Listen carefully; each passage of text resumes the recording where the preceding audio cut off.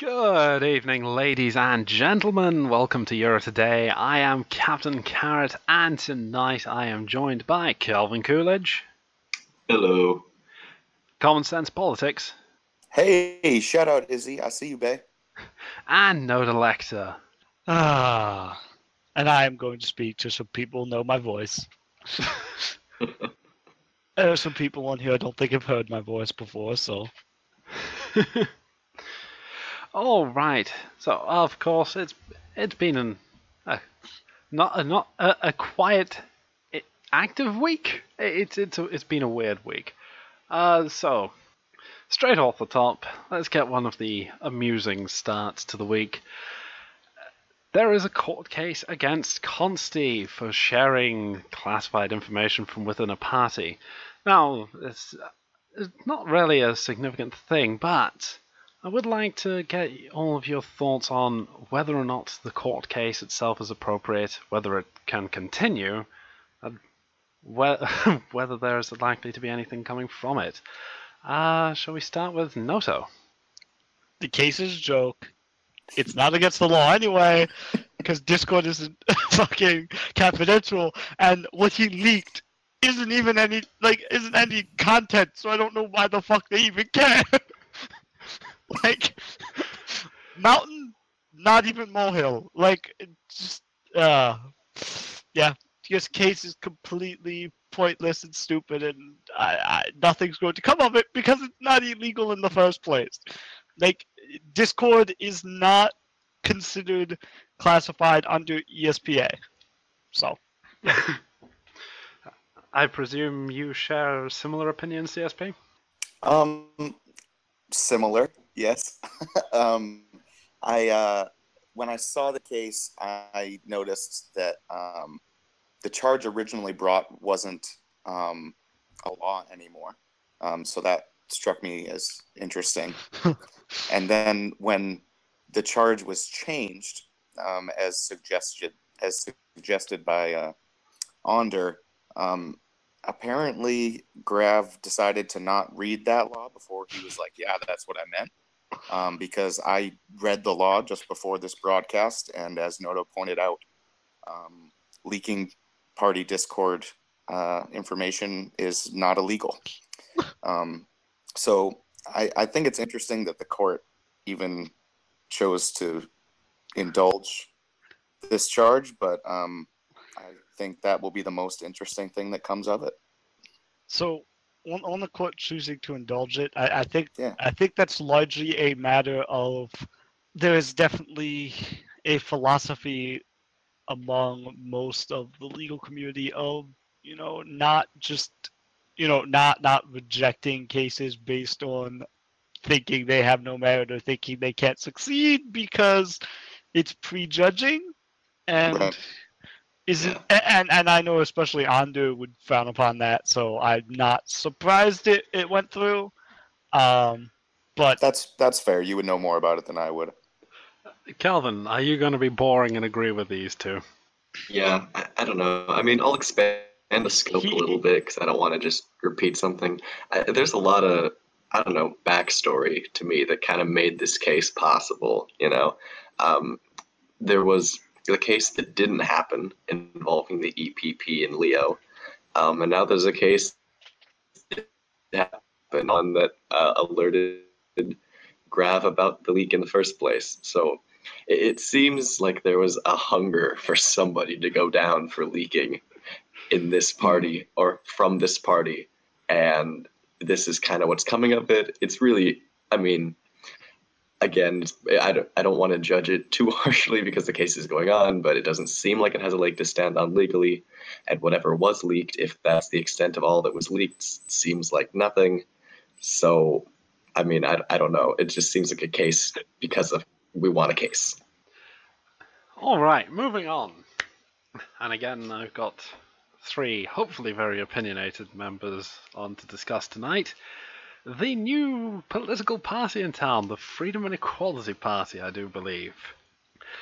Let's start with Cal. Do we need a new party? Is it going to do anything spectacular, or is it just going to be like most and sit there and do nothing? Cal? Yeah, I'll go first. I think this party has got an interesting start. It's definitely grown a lot faster than any of the other parties that I can remember. From the start, it has like 15-ish members or something like that. It's got an actual platform. We can debate about the merits of the platform, and I'm sure we will. I'd be disappointed if we didn't. But it has a platform from the start that has actually attainable goals. So, I mean, you could push for these things, and they could come into effect in our region, and it wouldn't be totally crazy. The makeup of the party is interesting. They're a mix of sort of quasi active on the forum, really active on Discord players, and their demands are kind of unique. I don't know. I mean, the first one definitely is because it's one piece of legislation. They're also talking about Senate growth, which is not something you see all the time, and of course transparency, because everyone wants transparency. So I don't know. I mean, there's a case for this party to be something that the others aren't, but it's also another party, and I don't know. I'm not sure that we do need another party, but I'm not against having another party. And I say that to somebody who's never joined a party and likely never will, because at least this is contributing something to a discussion that we weren't having before. And it's not just about like, I'm better than you because I'm in this party. It's, I have an idea that I think's worth pursuing. So I don't know. Maybe this party is onto something. CSP. Yeah, one of the first comments in the Grand Hall announcement was from Skizzy Gray, and he says, "This region needs another political party like I need a hemorrhoid." And I just wanted somebody to say that out loud. I don't necessarily agree, but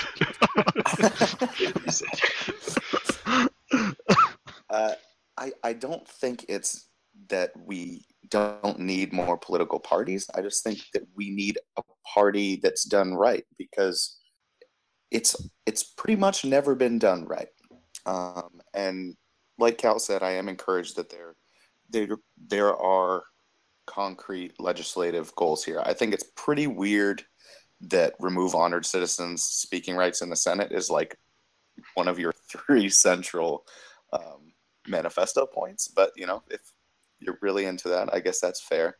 But the other two are relevant issues that we talk about a lot, cycle after cycle. The third, I think, encourage and push for greater forum transparency, needs to be thought out a great deal, because I think the challenges we face now with transparency don't necessarily have a great deal to do with sub-forums on our forum. It has to do with the proliferation of Discord channels and servers that seem to be popping up every single day. So that's an issue that I hope that they'll take a strong look at. Noto. Yeah, I mean, I looked at this announcement. I looked at it the same way I look at every party. I don't really give a. I can't give any shits. It does just look. In the long run, I doubt much is going to come of the party, and I think that's partially just the nature of Euro and simulators like this. I don't know that the party dynamics, or at least not the way people try to form them, have much of a necessity or value in the region, or really fill a role that is there and needs to be filled. And especially since things aren't ideological really or anything, it just becomes an issue of like, how long is it actually going to be motivated to stick around, and is it actually going to do anything and actually have any impact? And that's to me, it's just unlikely. To be honest, the bigger question mark for me with this party is whether or not this signals that Rachel is actually going to be active again, or if she's just going to start this party and then fade back off for a while, which tends to be her contributions recently. That's, to be honest, my bigger question with this party. Well, I think that's actually the Rage factor is a really interesting question, because things aren't super ideological. the most successful parties are generally the ones that form a cult of personality around their leader, right? Look at the Conservative Party and Falconius. Rach can be a very powerful personality. If you spent any time in Balder, I don't know what it's like now, so maybe it's changed. There was a time if you walked into Balder and you sneezed at her the wrong way, 7 people jumped down your throat. So if she's serious about cultivating and controlling a voting block, that could be interesting to see how that plays out.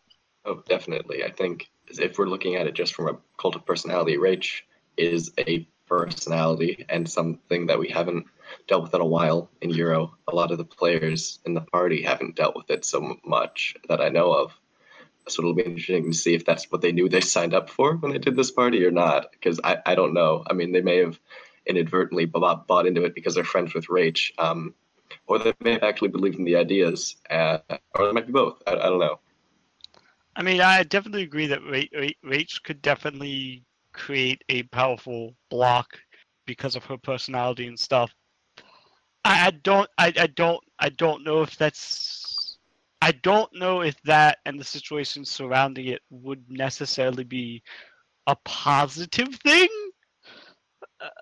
I mean, I don't know if we can judge whether it would be positive or negative, but I don't. I would have very strong skepticism about it. And my biggest thing is I honestly am not sure whether Rach is like seriously committed to doing anything in Euro right now. So I don't know if she's just going to start the party and then disappear and then it's going to fade away, because I don't know that. It definitely feels like she was the driving force behind its creation, and if she doesn't actually try to build it up, it's not going to go anywhere. Well, I think one thing that can't be ignored about this party is when it was made. Because it is Rach, I'm sure it wasn't an accident that this was created right before the presidential election. I don't know if that means it's only going to be used for the presidential election, or if she actually has any longer-term goals. But I mean, even if it's just a short-term party, this could control something, and it would be to Rach's. I mean, you'd have to point to Rach to say, well, this could have, this new party with a lot of members could have swayed something. And, that's influence and that's attention. I'm not saying that's the only reason, but I'm saying, you can't ignore the timing as well.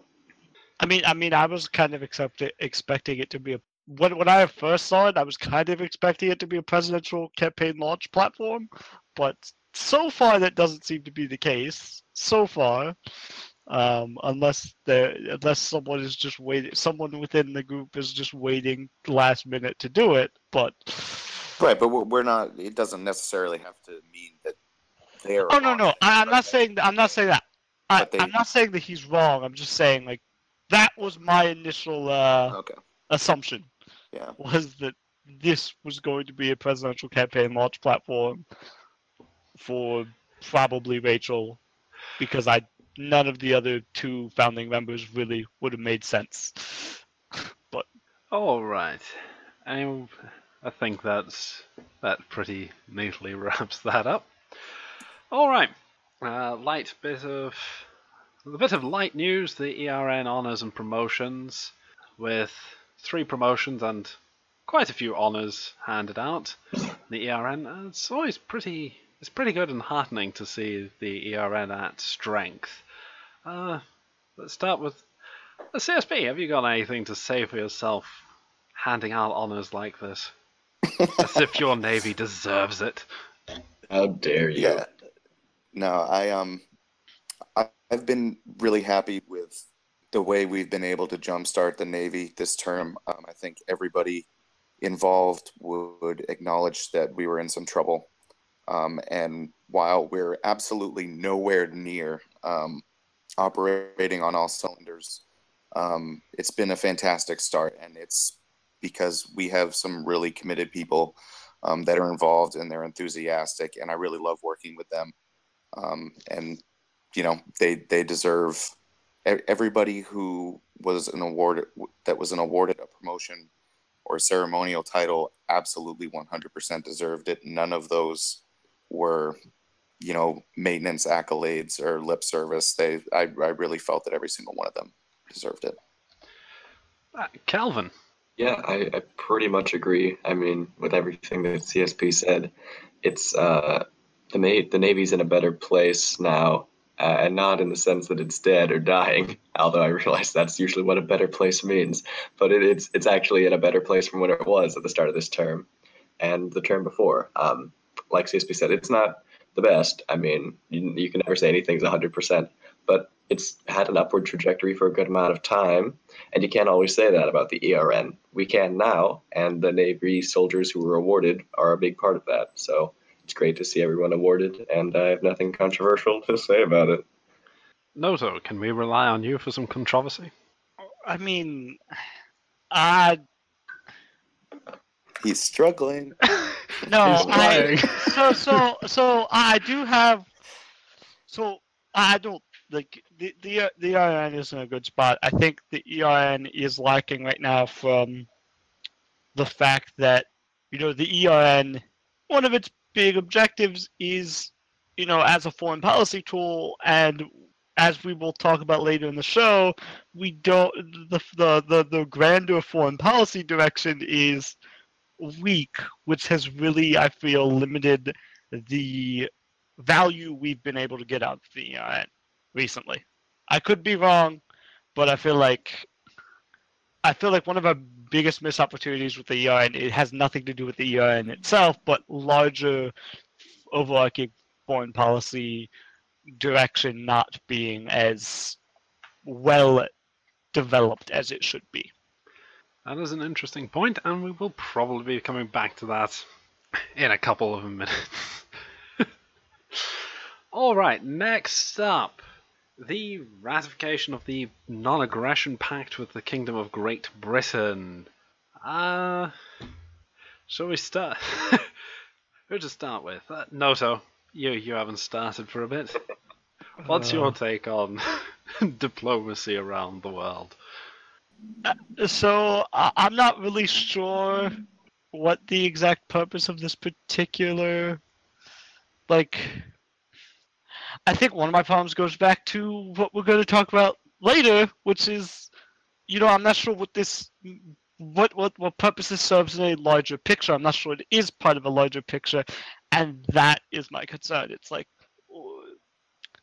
not necessarily wrong, but it feels like foreign policy for the sake of foreign policy, and I don't know that it has much more intentional direction, and that's my concern. Obviously, I'm not in the current administration or exactly deeply in the loop, but it doesn't. Yeah, I don't know what the point of it is from a grander foreign policy perspective for us. We were talking about the recent accord with KOGB. Yeah. Yeah, and I'll just kind of restate my thought real quick because I want to make sure that Kingdom of Great Britain gets the shout out they deserve.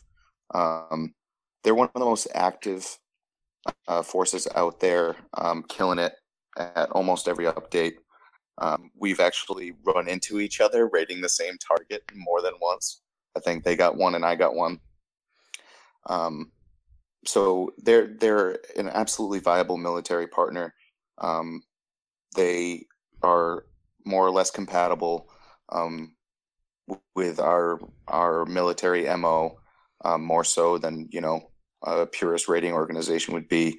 And I think if you want an answer about why a NAP, why not a more substantial agreement? I think that for a while there's been a desire to sort of have a testing period, accelerate relations a little bit, see how it goes, and then move on to the next step rather than go to a full military alliance right off the bat, which we can argue whether that's the way to go or not. You could say it's worth just taking a chance, go for the full treaty, but that's, in my understanding, the rationale behind it. Yeah, I mean, I agree with both Noto and CSP because more CSP than Noto, but Noto's points are also cogent. The particulars of this non-aggression pact are good. I think it's the right move to take with this particular partner because it's, like CSP said, they've been good to us. We've been good for them, and it makes sense that we would have a non-aggression pact because of the nature of our relationship. We took it to the next level. Like CSP, maybe we could have taken it more to the next level, but it's in the right direction, and it's worth trying this attempt with a partner like KGB because of the nature of our relationship. Where does this fit into our wider foreign policy? I couldn't say other than that it suits our needs right now, and that might be good enough for this particular deal. We'll address that later.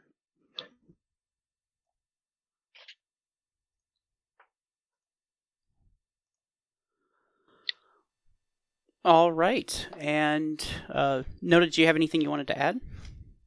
Not really. I think one of my big concerns is less so does this accord have a purpose, and having a treaty to have a treaty, even with someone that is a good potential ally, is not ideal in my mind. It should be have a treaty, and have a way to actually build on and take advantage of and get value out of for both sides those relationships. And I feel like in lieu of the larger foreign policy, because of the larger foreign policy issues, which we will get more into later, I am scared of our ability to actually make good value out of it, out of any treaty right now.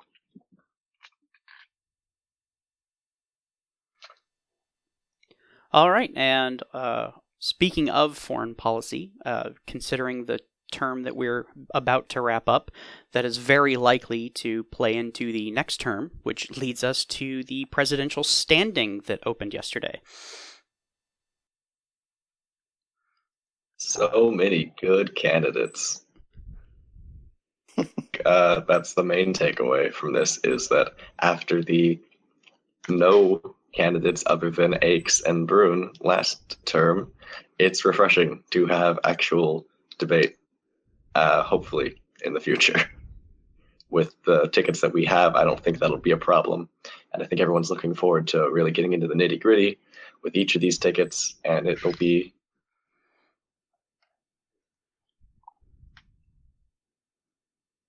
Yeah, I'm looking forward to the discussion.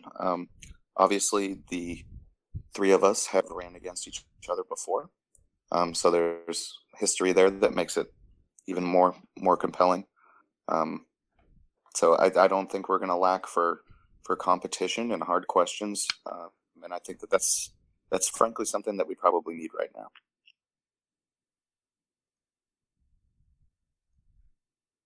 So I'm going to assume those two aren't going to say anything else since they're involved, and I'm going to make some actual comments that aren't going to be nice. I apologize. No, I don't. Ooh.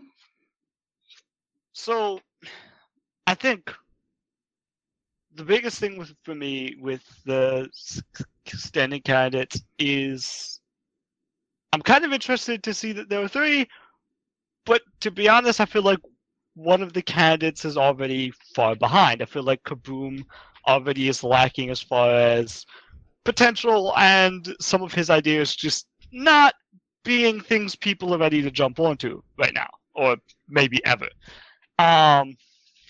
So I think, and I think because Kaboom lacks of foreign affairs knowledge, which is a hot button issue right now, especially compared to CSP and even Calvin, not to the same degree as he does to CSP, because CSP is CSP. I think it really comes down to it's probably going to come down to a race between the two gentlemen that are also on this broadcast. And I don't want to go in too much because obviously there are people here that can respond and a third person that isn't, and that's not completely fair. I'm hoping they just don't respond at all because my opinions would have been the same regardless of whether they were here or not. I think largely, especially if you take this in the lens of if foreign affairs matters, I think it's going to come out to do you take the experience of CSP and foreign affairs matters over the kind of consistency Calvin has had in involvement. I feel like that's going to be a major part of this. Obviously, policies and ideas will also play a role, but I feel like it's really going to be that is going to be the forefront of this election in my mind. Of course, that's assuming we don't get a fourth candidate, which would be entertaining and fun. And please, someone throw another candidate out there. I would be perfectly happy to see a rates Leo ticket just jump in randomly. It would liven things up. I don't know why I named those two specifically, but well, I just did. So it. happen. You could run Noto. No, it's not happening. I will guarantee you, I will not run. Guarantee it. Well, that's good. One thing, I do actually have a question, and I'll start with Noto for this. What do you expect to be the big ticket item during an upcoming debate, which I assume will be happening? If there's a debate, which I hope there is a debate of some kind, I definitely think that I don't know what would necessarily take focus in a debate, but I would definitely hope it would be foreign policy and foreign affairs, because I think that is definitely an active and live issue right now, extremely more so than it even normally is, and it's always kind of the driving force. And I think part of that is because a lot of the times we see interior and culture and whatnot as having more limited as to how much you can gain and whatnot, as opposed to foreign affairs, which is also far more nebulous and far more of something that we rely on experts for and people like our presidents to directly handle, because they're supposed to be experienced. And so I would definitely expect and hope that it's going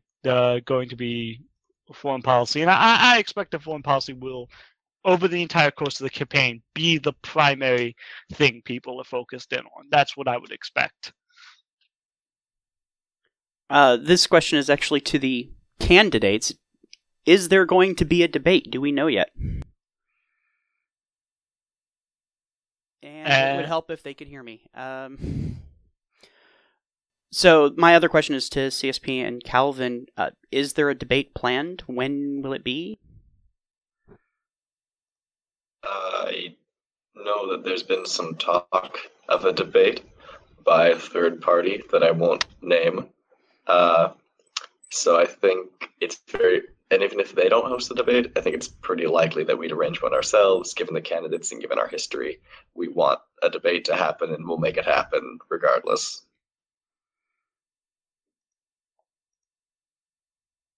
Yeah, absolutely. I don't think either of us would find it acceptable to not have at least one debate, regardless of who's organizing it. So things are being talked about. Nothing has been set out in stone just yet. All right. Well, since even though this is EuroToday and not our foreign affairs broadcast, our last topic for today is yet another foreign affairs topic. In this case, it's SOPA's recent article, which has gotten a lot of talk this week. And I'm actually wondering if any of you guys have anything that you want to add to what's been discussed.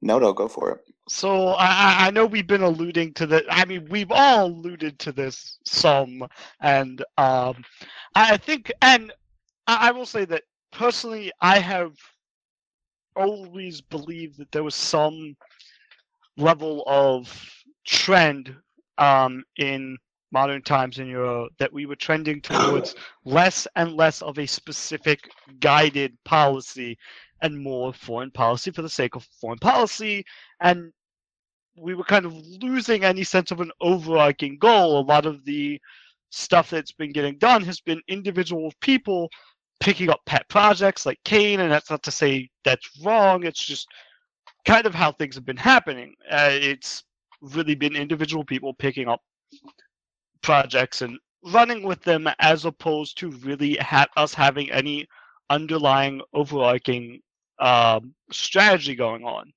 And I feel like, again, that's a trend that we've been heading down for a while. Any sense of overarching strategy has kind of been dissipating slowly, and I know for a long time it's really been a question of, now, is that just because it's not being communicated well? Is it because it doesn't exist? I'm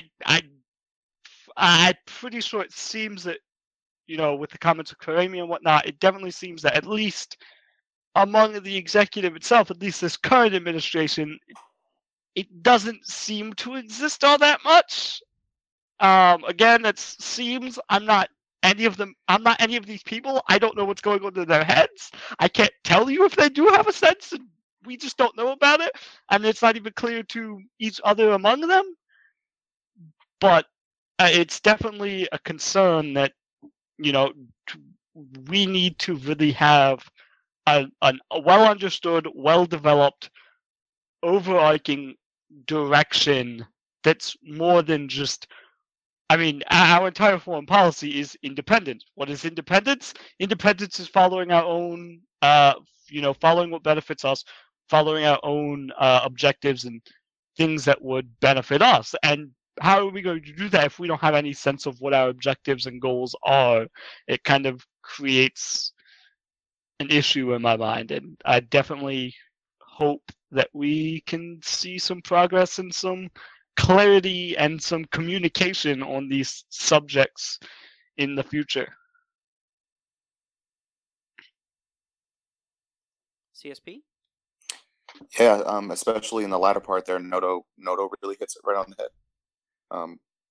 We talk about a lot of the things that we're not doing in foreign affairs, and the simple fact is that you cannot do those things if you don't know what your goals are.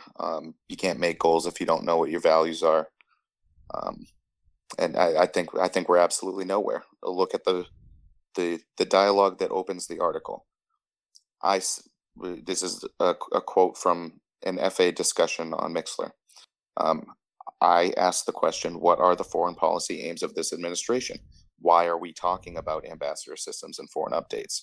Karamia, probably because that's my foreign policy right now. And I haven't received any feedback as to what our foreign policy could be. So that says really three things to me. One, that Karamia is unable to formulate and affect foreign policy as Minister of Foreign Affairs. It tells me that, in the context of the conversation, I was there, so I get the context. She's saying that the citizenry at large isn't giving her feedback as to what she should be doing as Minister of Foreign Affairs, which I find to be perhaps the strangest component of that statement. And third, that she's not getting any direction from above, and that's obviously not her fault. All of those things should be alarming, and all of those things should be totally unacceptable, and it should be okay for us to say that.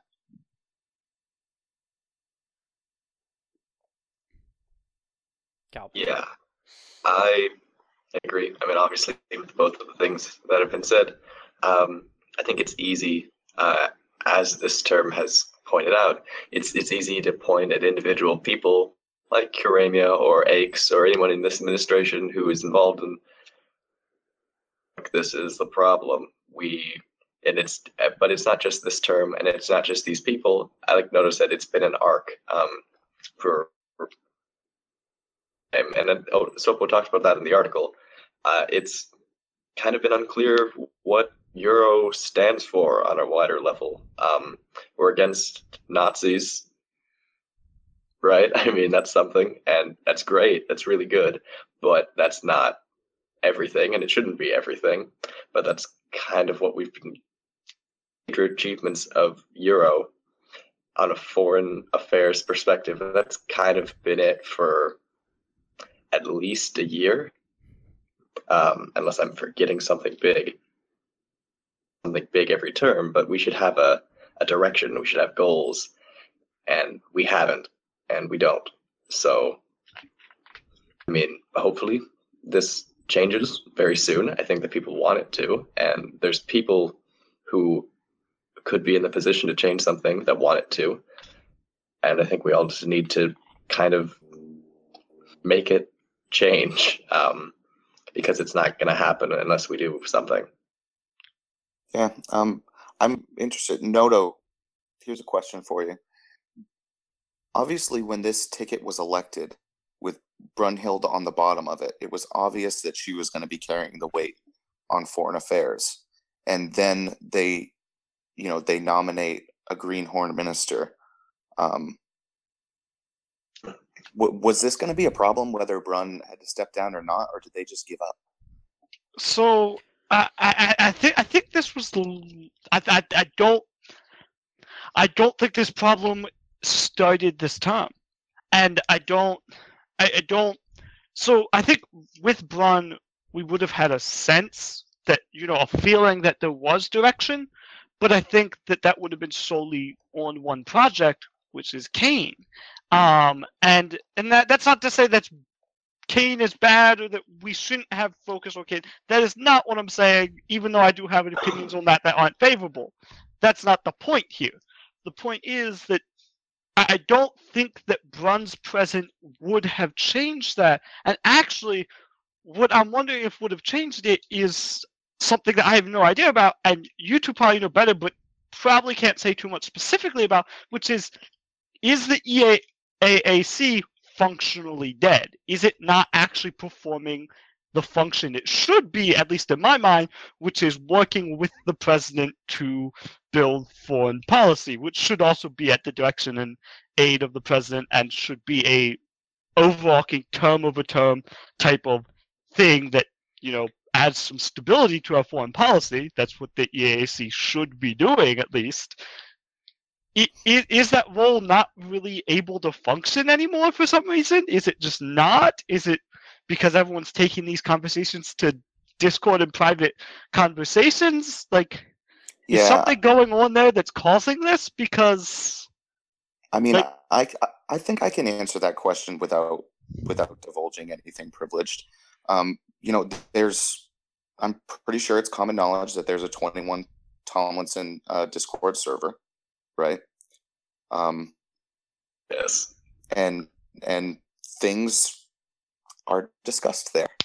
And I feel that platform has been used as a de facto replacement for the EAAC by this administration. And it's something that I sort of saw coming and said, I don't think that's a great idea. And that advice was not heeded. I think the EAAC is the reason that we've ever succeeded in the arena of foreign affairs. It's been the beginning of the proliferation of a broad foreign policy that we frankly never had before 2011. And it has been underutilized not just by this president, but by several modern presidents. And I think it's been to the detriment of every single one of them. And I would say I definitely agree that that's the sense that I was getting. That's why I asked the question, because, as I said, I feel like this has been a trend we've been on. It's not, something that started with Aches, and it's not because Brun left. It's a trend that we've been on. I think that probably has to do with the limited, probably limited utilization of, or decreasing utilization of the EAAC, which is what you're saying is likely basically occurring. Yeah, I don't know if this is just because I've been in the cabinet a lot and the EAC at the same time, but now this term I've been in just the EAC of the two, and I feel extremely out of the loop on what this administration is pursuing in foreign affairs in comparison to previous terms when I was on both the cabinet and the EAC, and to some degree that's expected. But I mean, personally, I didn't know that there was a Tomlinson server, and that is kind of alarming to hear that if the discussion is shifted there, there's no institutional memory, which is a problem enough as it is when we have Discord. So that is pretty worrying for somebody to step into the next office and not have that would be kind of a big loss that we shouldn't need to take. I hope some steps are taken to rectify that. So another thing specifically on the EAC, and that is, if it is to become, if theoretically it is to be reinvigorated, does it need a shakeup? Because I just brought up like the names of current, which seems to just be the names of past continually, which seems to be the trend, which is good and also at times bad because it looks like presidents and the vice presidents are just being kept on continually, which is like, I guess you don't necessarily have to do that, but and maybe you don't want to. It's up to you, I guess. But I guess up to meaning whoever's president by you. I'm not saying specific people here. But I'm wondering if, like, looking at this, like, some of these people maybe are not the most actively engaged or involved or have the most time. Maybe could that also be creating a sense that maybe some presidents don't feel like bothering because they don't feel like these people know what's going on, which is really not a sense they should have from the EAAC, and if it is, there's a big problem there. I don't think that that's ever been the problem. I think the problem is that when we've had a president that hasn't been particularly experienced or adept in the area of foreign affairs, they kind of assume that the EAC is just this thing that kind of works on its own. And things pop up there and they get to just sort of benefit from what's going on. But that's as both of you know, that's really not how it works. If there's no initiatives or goals being worked on by the administration, and the administration isn't taking seriously monitoring events as they unfold elsewhere, there's not going to be a whole lot that just automatically pops up in the EAAC. NES is not a daily player anymore, unfortunately.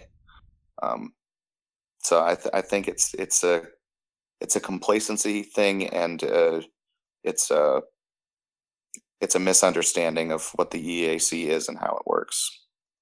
Yeah, the EAC isn't a ministry, right? It doesn't have somebody leading it. It doesn't have somebody who was given goals at the start of the term, usually, to lead it or do anything like that and operate its staff, because that's not what the EAC is. It's a group of mostly old fogey players and a couple of newcomers who are there, who are newish. No one's really a newcomer in the EAC. There's been some who are there to react to stuff that is usually brought to them. Just like, so if a president is expecting that they're going to do the same thing, then there's going to be a lot of waiting around. I also want to say that I actually think that what you're saying is actually was a step on the path to the weaker EAAC, because I think EAAC just being, a sounding board of here, this is going on, give me ideas. I feel like EAAC is really a good place to, because it's long term, because a lot of the members do stay, and it's really a advisory council of all the established FA people. I mean, it's really the best place, the best group of people to work with to formulate potentially long-term overarching goals in your FA. But presidents have to be engaged in that, because if a president isn't engaged in that, well, there's no point in creating that overarching goal in that system, because the president's the one that has to enact it, not the members of the EAAC. They're just advisors, and they can't really advise if nothing's going to be done, if no one's listening to them.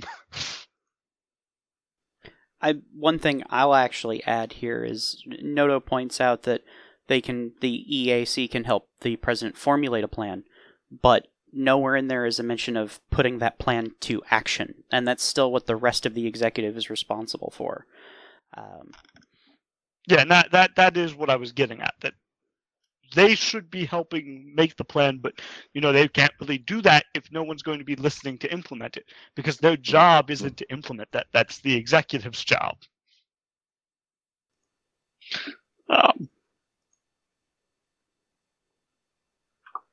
All right. Does anybody have anything else they'd like to add? I don't think so. That was a pretty good discussion.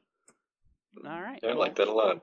I'd like to thank our panel members, Noto and CSP and Calvin.